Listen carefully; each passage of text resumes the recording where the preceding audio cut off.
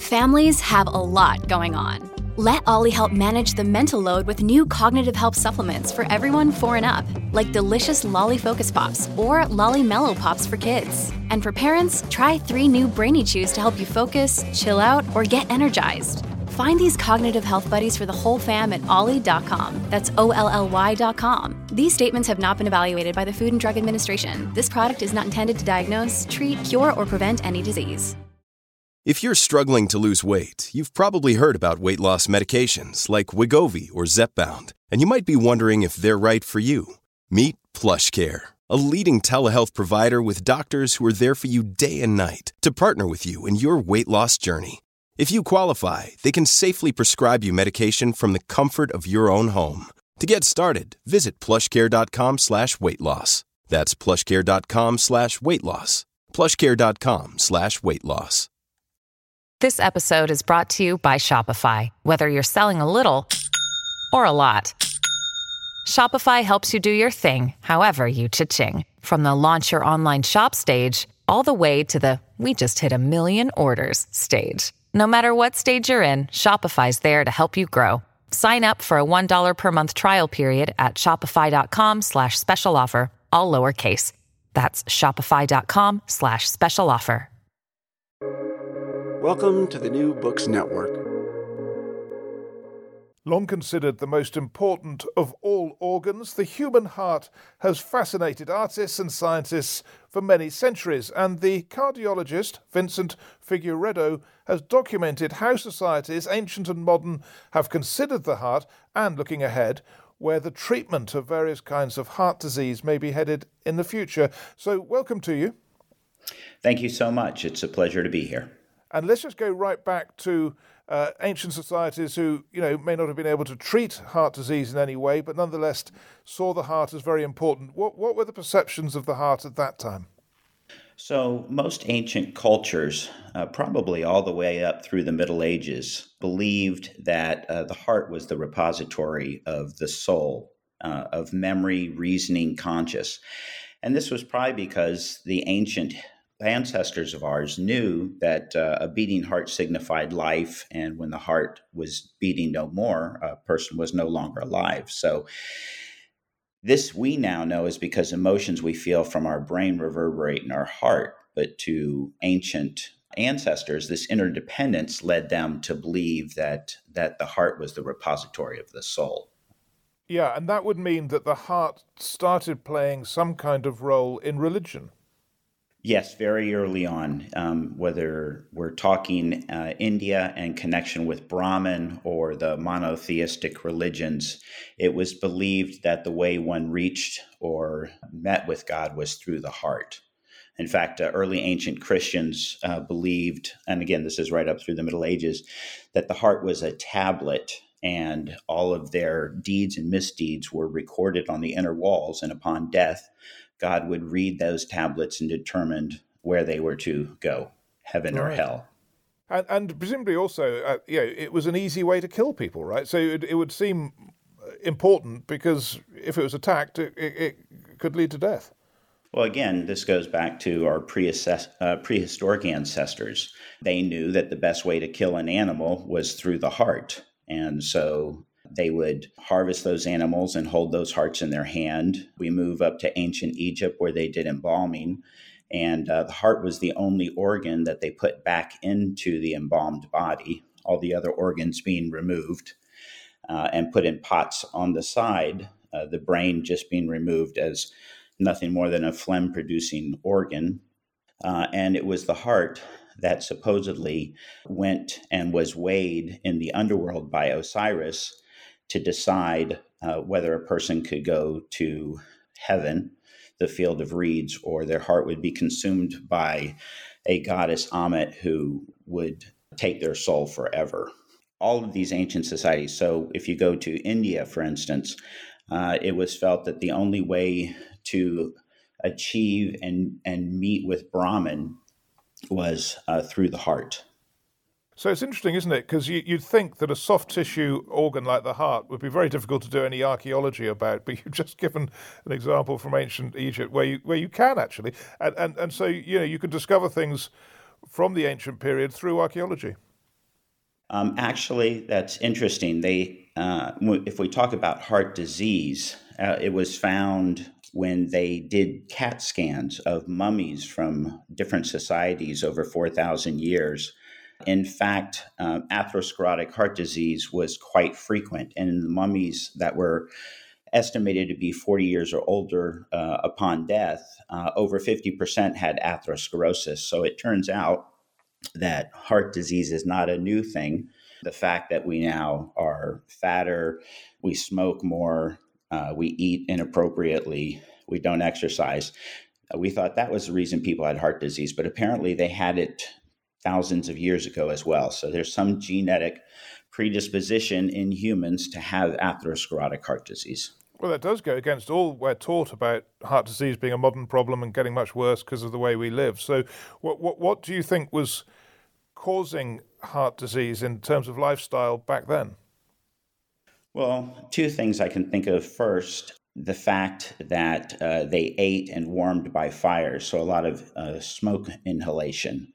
The second one would be repeated inflammation, infections. We now know that inflammation can result in atherosclerotic plaque development.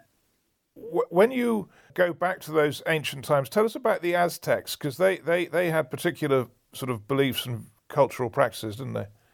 They did, in fact. Most of the Mesoamerican cultures, the Olmecs, Mayans, Aztecs, believed that humans were created to nourish the gods and sustain them. They believed that sacrificing hearts to the gods meant the giving of what is right or proper. They believed blood and hearts held what's called teolia, which is the immortal soul, the knowledge, wisdom, and memory in a person. And those could, if sacrificed to the gods, feed the gods and keep them from leaving. And therefore, the next day would come and the crops would nourish, would do well. Yeah. Now then, at what stage, I mean, can you tell, I suppose you won't be able to tell, maybe you can, from the archaeological evidence, before you get into literary evidence, when did this association of the heart with love come in? That's interesting. The real first evidence of that is probably in the 13, well, I would take it back. I'd say that the Greeks were associating the heart with love. The ancient Sumerians associated the heart with life, thought it was the most important organ and therefore the organ of sacrifice to the gods. But it was really the Greeks that felt it was an organ of love.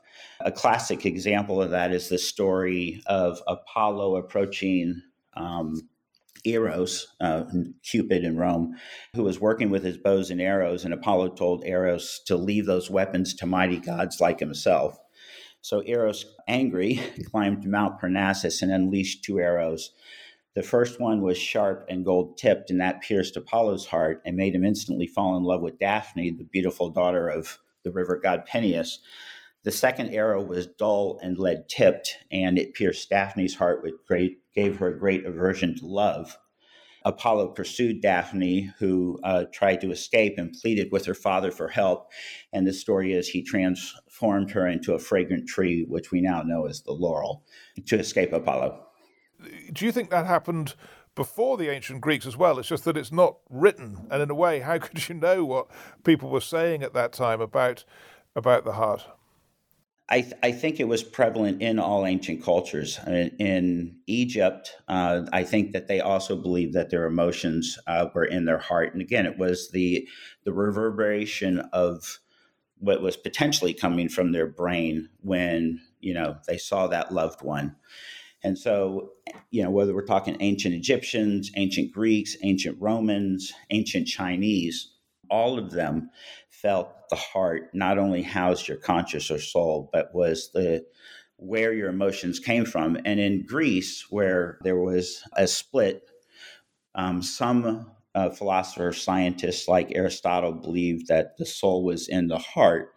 Others, like Plato, believed that the brain was where we reasoned, but the heart was where our emotions and our courage were. Now, of course, that's right. Courage as well, isn't it? So yes, there's another sort of association. So life, love, and courage. By the way, note that the word courage comes from heart, core. And originally, courage meant to speak one's mind by telling one's heart before it became more limited in bravery.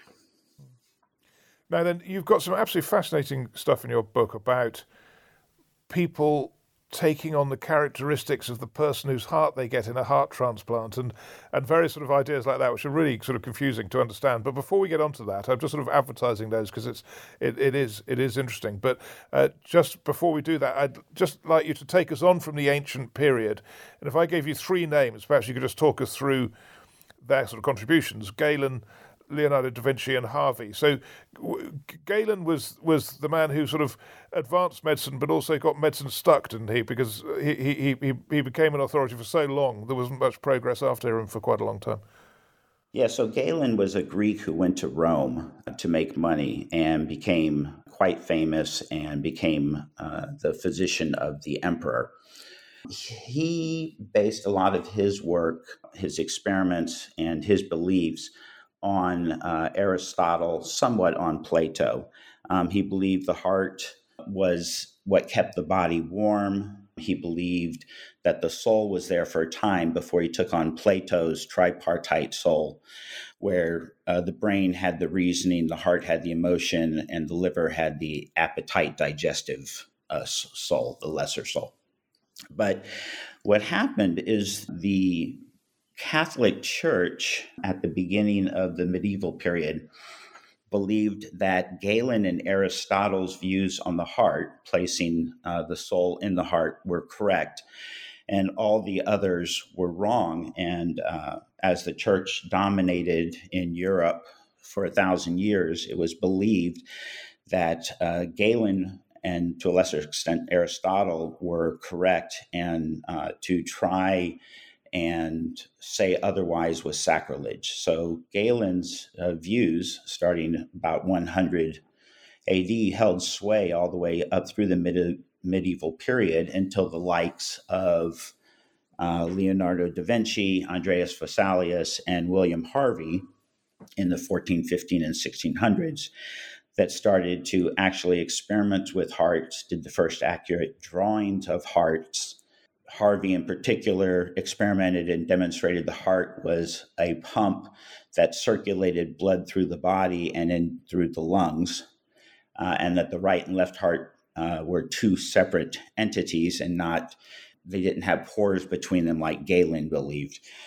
So Galen was extremely important in history with regards to the heart, because the Catholic Church said that his views were the only ones that should be believed, and they shut down opportunities for advancements looking at the workings of the heart and what the heart really was in the body until the Enlightenment and the likes of Leonardo da Vinci.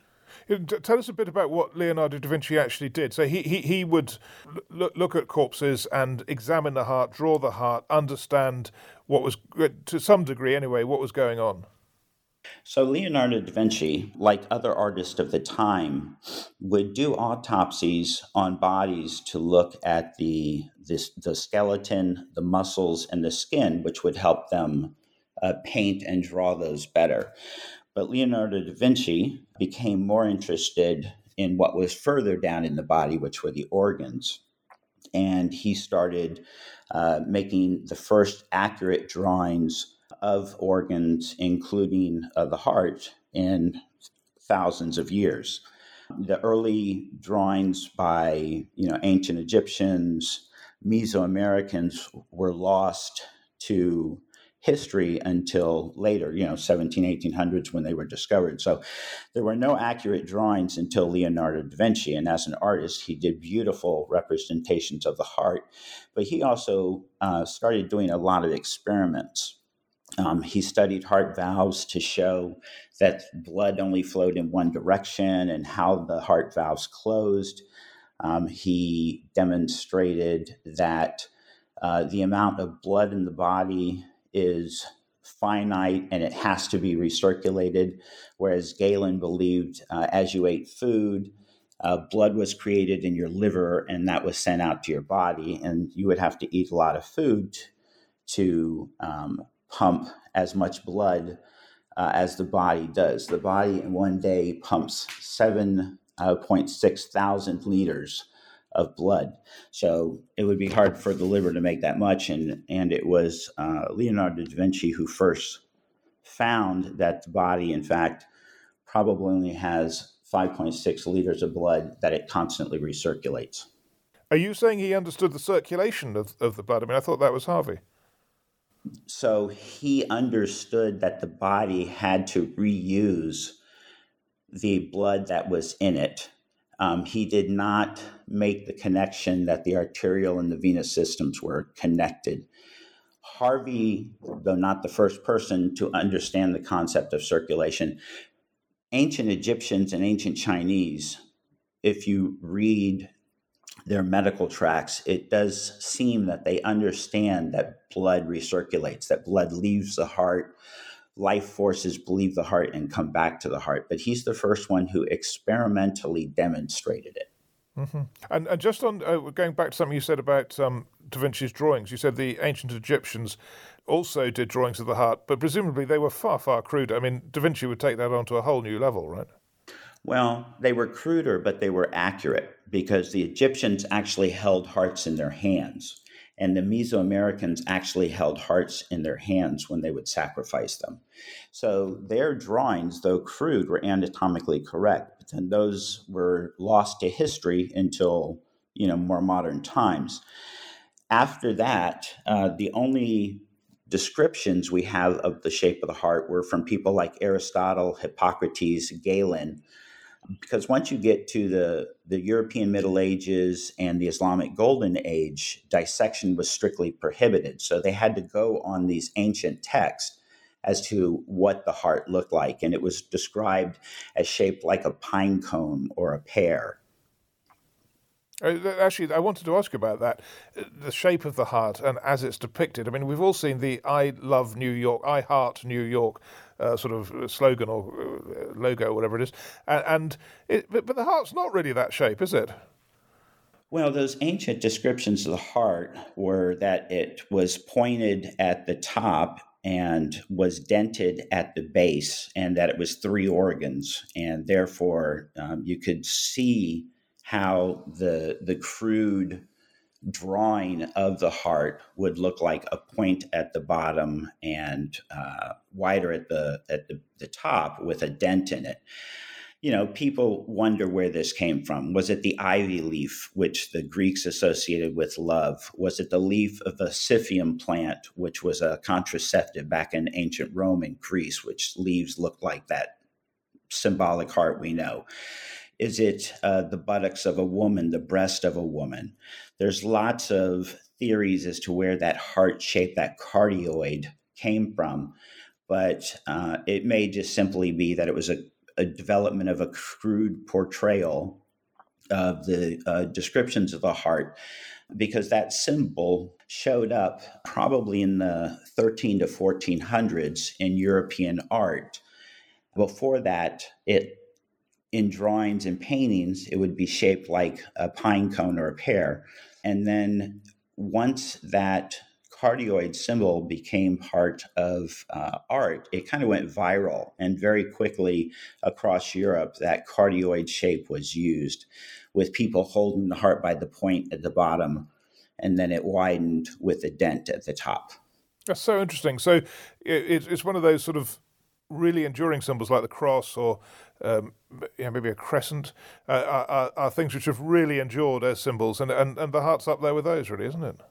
It is so pervasive throughout our society, beginning probably again in the 13 to 1400s to now, and the symbol has come to mean much more. It's now a verb, thanks to I Love New York. We have bumper stickers with I love my corgi, for instance.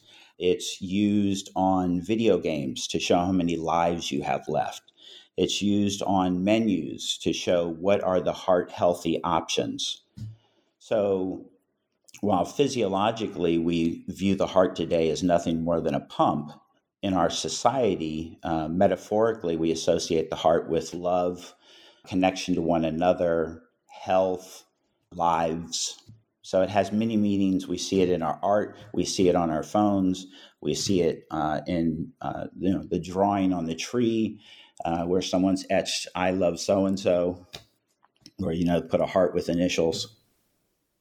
Yeah, you see it everywhere. Yeah, and you have done for hundreds of years. So just getting back to Harvey, then I'm a bit surprised by what you said, because you seem to be implying he wasn't quite as pioneering and innovative as perhaps he's sometimes portrayed, or is that unfair? I mean, did he really achieve a big breakthrough? I believe he did achieve an important breakthrough because he experimentally demonstrated that the arterial and venous systems are connected. And he surmised the existence of those connections, which are capillaries. In previous societies, there was descriptions of circulation in very general words, whether we're talking ancient India or ancient China. And then people like Leonardo da Vinci 100 years before Harvey assumed that blood circulated through the body. They just didn't take the next step and describe why it happened. Let's get on to this fascinating material you've got on the nature of the heart and its connection to the brain. Let's start with the basic position that many people might think there's really no connection. The brain is what governs our behavior, and the heart is a purely physical organ that does a job of pumping blood around the system. But you're not sure it's that clear cut, are you? Let me take a step back. The ancient character in Asian languages for the heart could be translated as either heart or mind, and that's what most ancient societies believed. Once we got to Harvey, who showed the heart was a pump that circulated blood around the body and really was nothing more than that, that's when society started turning to the heart as just a pump, and the brain was where our soul and our conscious and our memory and our understanding and our emotions all were.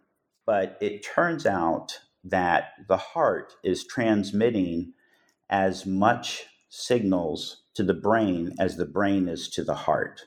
And this is constantly occurring. So this new finding that there's a dynamic two-way dialogue between the heart and brain, this new area of research is called neurocardiology. And it turns out that the reason these two organs are continuously affecting the function of each other is that the heart itself has a little brain. It has over 40,000 sensory neurons. They're sort of relegated up towards the top of the heart. And it's this little brain in the heart that enables the heart to sense, to regulate, and to remember. While the brain sends signals down to the heart to get it to beat faster, for instance, if we're seeing our first love or we're about to get pounced on by a mountain lion, it turns out that the heart is sending signals up to the nervous system, and it's to multiple areas in the brain. The medulla, the hypothalamus, and most importantly, the emotion center in the brain, the amygdala. It also appears that the heart affects the brain through hormones and electromagnetic effects. So the heart is producing as much of the love hormone oxytocin as the brain does. And this affects brain centers. The heart also is the most powerful generator of electromagnetic energy in the body, 60 times greater than the brain. And it's that electromagnetic energy that is pulsing regularly that affects brain centers, and that affects our emotional state, our ability to concentrate.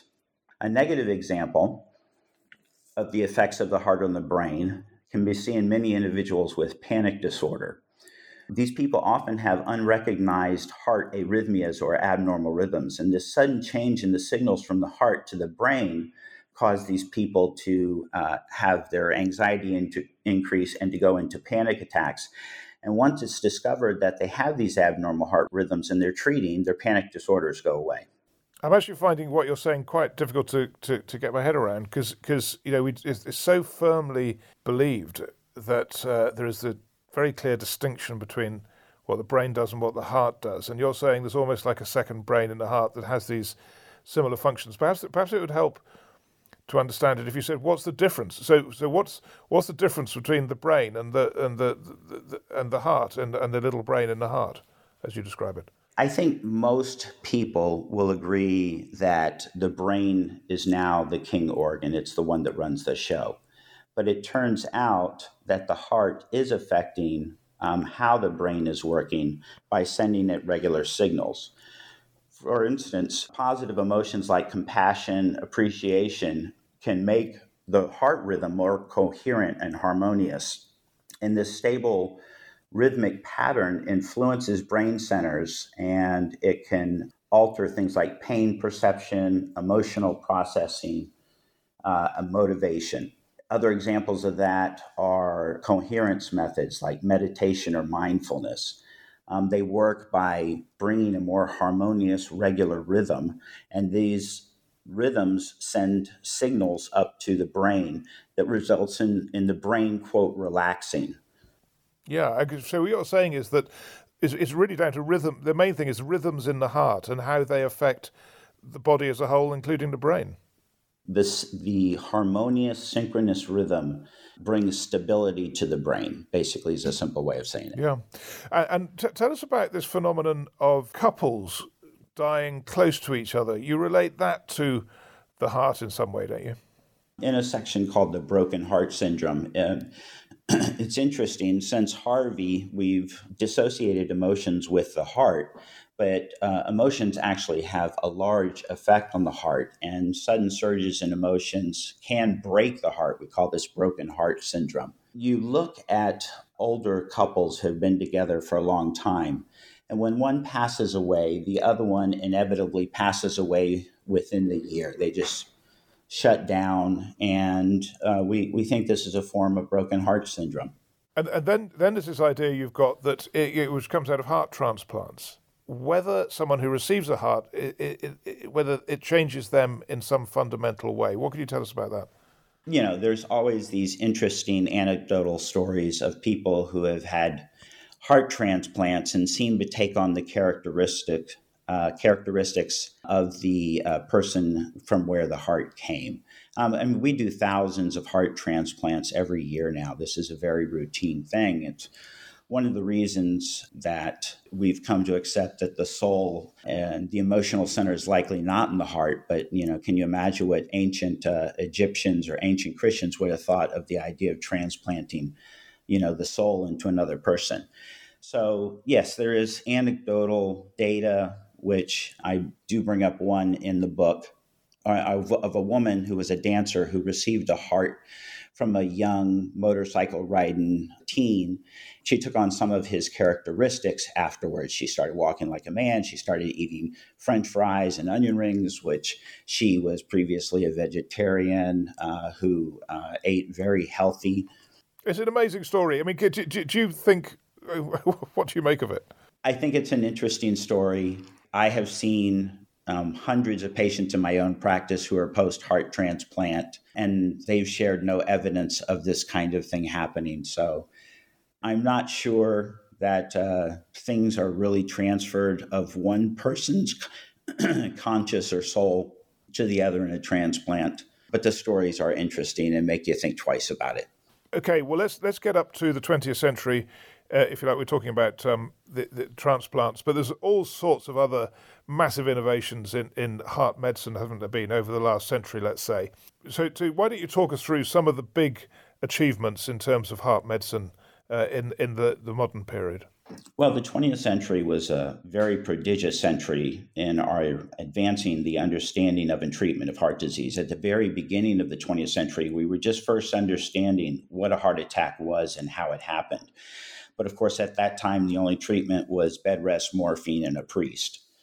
But by the end of the century, we had coronary catheterizations or angiograms. We had coronary bypass surgeries. We had catheter-based balloon angioplasties and stents to treat people emergently during heart attacks, to restore blood flow and save heart muscle. We had pacemakers and defibrillators developed, heart assist device to help poorly functioning hearts until they would get better. We have heart transplants. We have mechanical artificial hearts. And this was all in the 20th century alone. So an amazing century with regards to understanding and treating the heart. What's more amazing is what's in store for us in the 21st century. Well, okay, we'll talk about that definitely at the end. But just on what's happened so far, to what extent is there a distinction on gender? Because we associate, heart disease with men mainly, don't we? And or is that wrong, actually? We associate heart disease with men, but women are as likely to die of heart disease as men. They just do it later in life. Heart disease is the major cause of death in women. In fact, in the United States, since 1987, more women die every year of heart attacks than men. And I'd note that 10 times more women die of heart attacks than breast cancer, although the focus in women tends to be on cancer and not on heart disease. And in fact, women do not do well when they go on to have a heart attack. They're older. Their presentations tend to be more atypical. They don't have the classic crushing pain in the chest, so they make it to the hospital later because they're having pain in their neck or their jaw or their back, or they're just extremely short of breath or nauseated. So once they get there, the damage has already been done. As far as prevention, it turns out physicians are less likely to talk to women compared to men with regards to risk factor prevention and treatment for heart disease. Yeah, so when you look back at the 20th century, there was medical advances, obviously, in many, many fields. But could you claim that cardiology was the biggest life prolonger, the biggest life saver? Or would it be cancer treatment or other? There must be some very sort of specific areas where there have been massive advances. But in terms of large numbers of people, could cardiology claim to be the most impressive and effective branch of medicine? Well, during the 20th century, obviously, life expectancy increased significantly. I think a lot of this was sanitation, the introduction of antibiotics. People lived longer, and as a result, heart disease and cancers actually increased in frequency, did not decrease.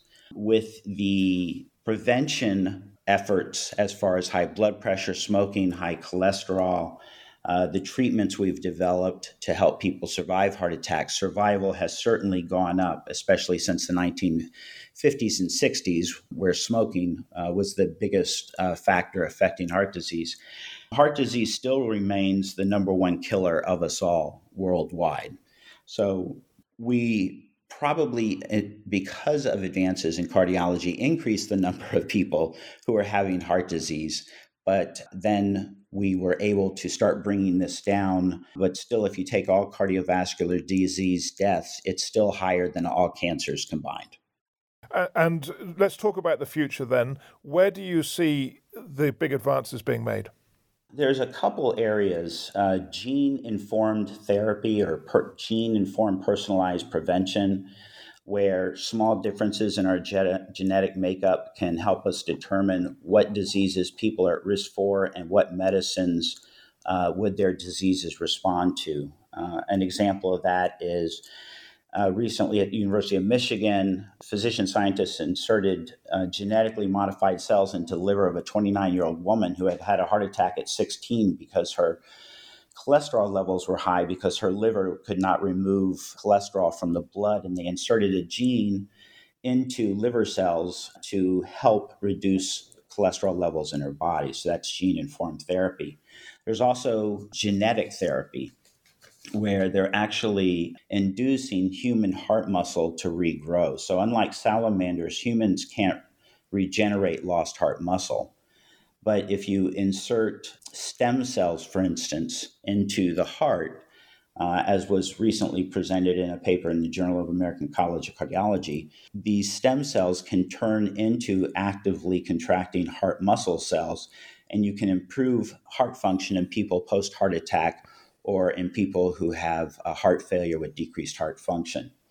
3D technology, where we can actually grow heart tissue on scaffolding from stem cells, insert this onto the heart surface and improve heart function. These experiments are being done in rodents right now, but are successful.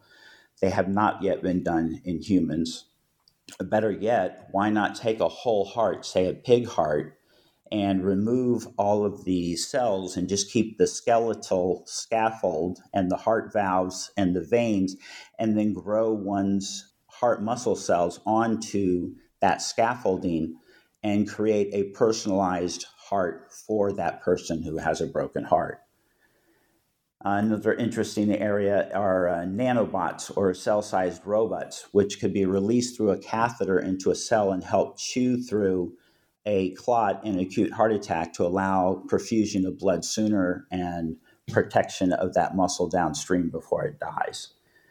Another area is biologic pacemakers. So instead of using a mechanical pacemaker in a person's chest, actually inject cells that act like pacemaker cells into a heart that has a broken intrinsic pacemaker and allow them to have a natural pacemaker reform in their heart. And then probably the most interesting one of all is xenotransplantation, or transplantation of an organ from another animal into a human. We have a huge shortage in the world of human hearts that are available for people who need them for transplant. Over the years, we've already tried to actually put pig hearts, sheep, baboon, chimp hearts into people unsuccessfully. But there was recently in the news a attempt with a pig heart where they genetically modified 10 of the genes in the cell to prevent an immune response, which is the reason why hearts fail when you place one into another person from another animal. And the person who received it, a gentleman, actually survived 2 months with that pig heart in his body. So that's amazing. Where, and when was that? That was less than a year ago in the United States. Wow. What are the ethical issues associated with that? Well, that's interesting. We now consider putting a human heart in another person as a routine thing. We morally don't even think twice about it. Although when it first happened back in the 1960s, people were horrified. And you can imagine what our ancestors before that would have thought. But that's become quite routine.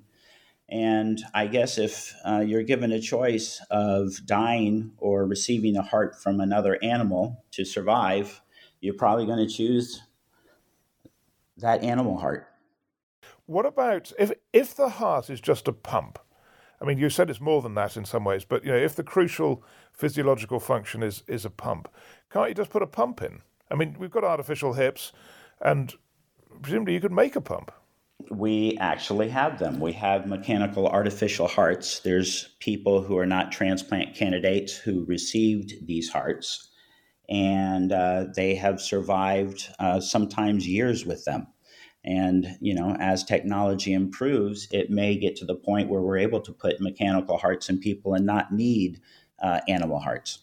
Has there been any study of what that group with mechanical hearts, what effect it's had on them in terms of all the other things you're talking about, the connections with the brain and the behavior and so on, broken hearts? Has anyone measured the impact of having a mechanical heart? It's a new area. There's not enough people to really have a study. I haven't heard of any anecdotal data that would suggest that having a mechanical heart has affected that person as far as their emotions or experiences. Right. So that's quite important, isn't it, in terms of what we were discussing earlier as to, exactly what the heart does in the body? Agreed. Right. And does that make you think, well, actually it is more mechanical than we might sometimes think? I think when we get enough people who have mechanical artificial hearts, we could examine them and see if it does affect things like their emotion, their reasoning, their memory, and that would give us the answer to the question. Just in writing this book, you've obviously done a huge amount of reading, ancient cultures, history, archaeology. It's really good in that way that it's a very sort of broad base, but you're drawing source material from everywhere. What was the most surprising thing to you that you learned? Really just the pervasiveness of the heart and the heart symbol throughout history. I mean, if you now think about it and spend the rest of the day noticing where that heart comes into play, Whether you're speaking it or seeing it, it's everywhere. It's probably the most pervasive symbol in our society. And when you think of the brain, that the only way that's sort of graphically represented is a thought bubble, isn't it? Which is not half as powerful. Agreed. And, I still think even today, people still question, what holds their life forces? How do they love? Where's their spirituality? And I think a physical example of this unsureness is, where do you point to on your body when you say me? You point to your heart.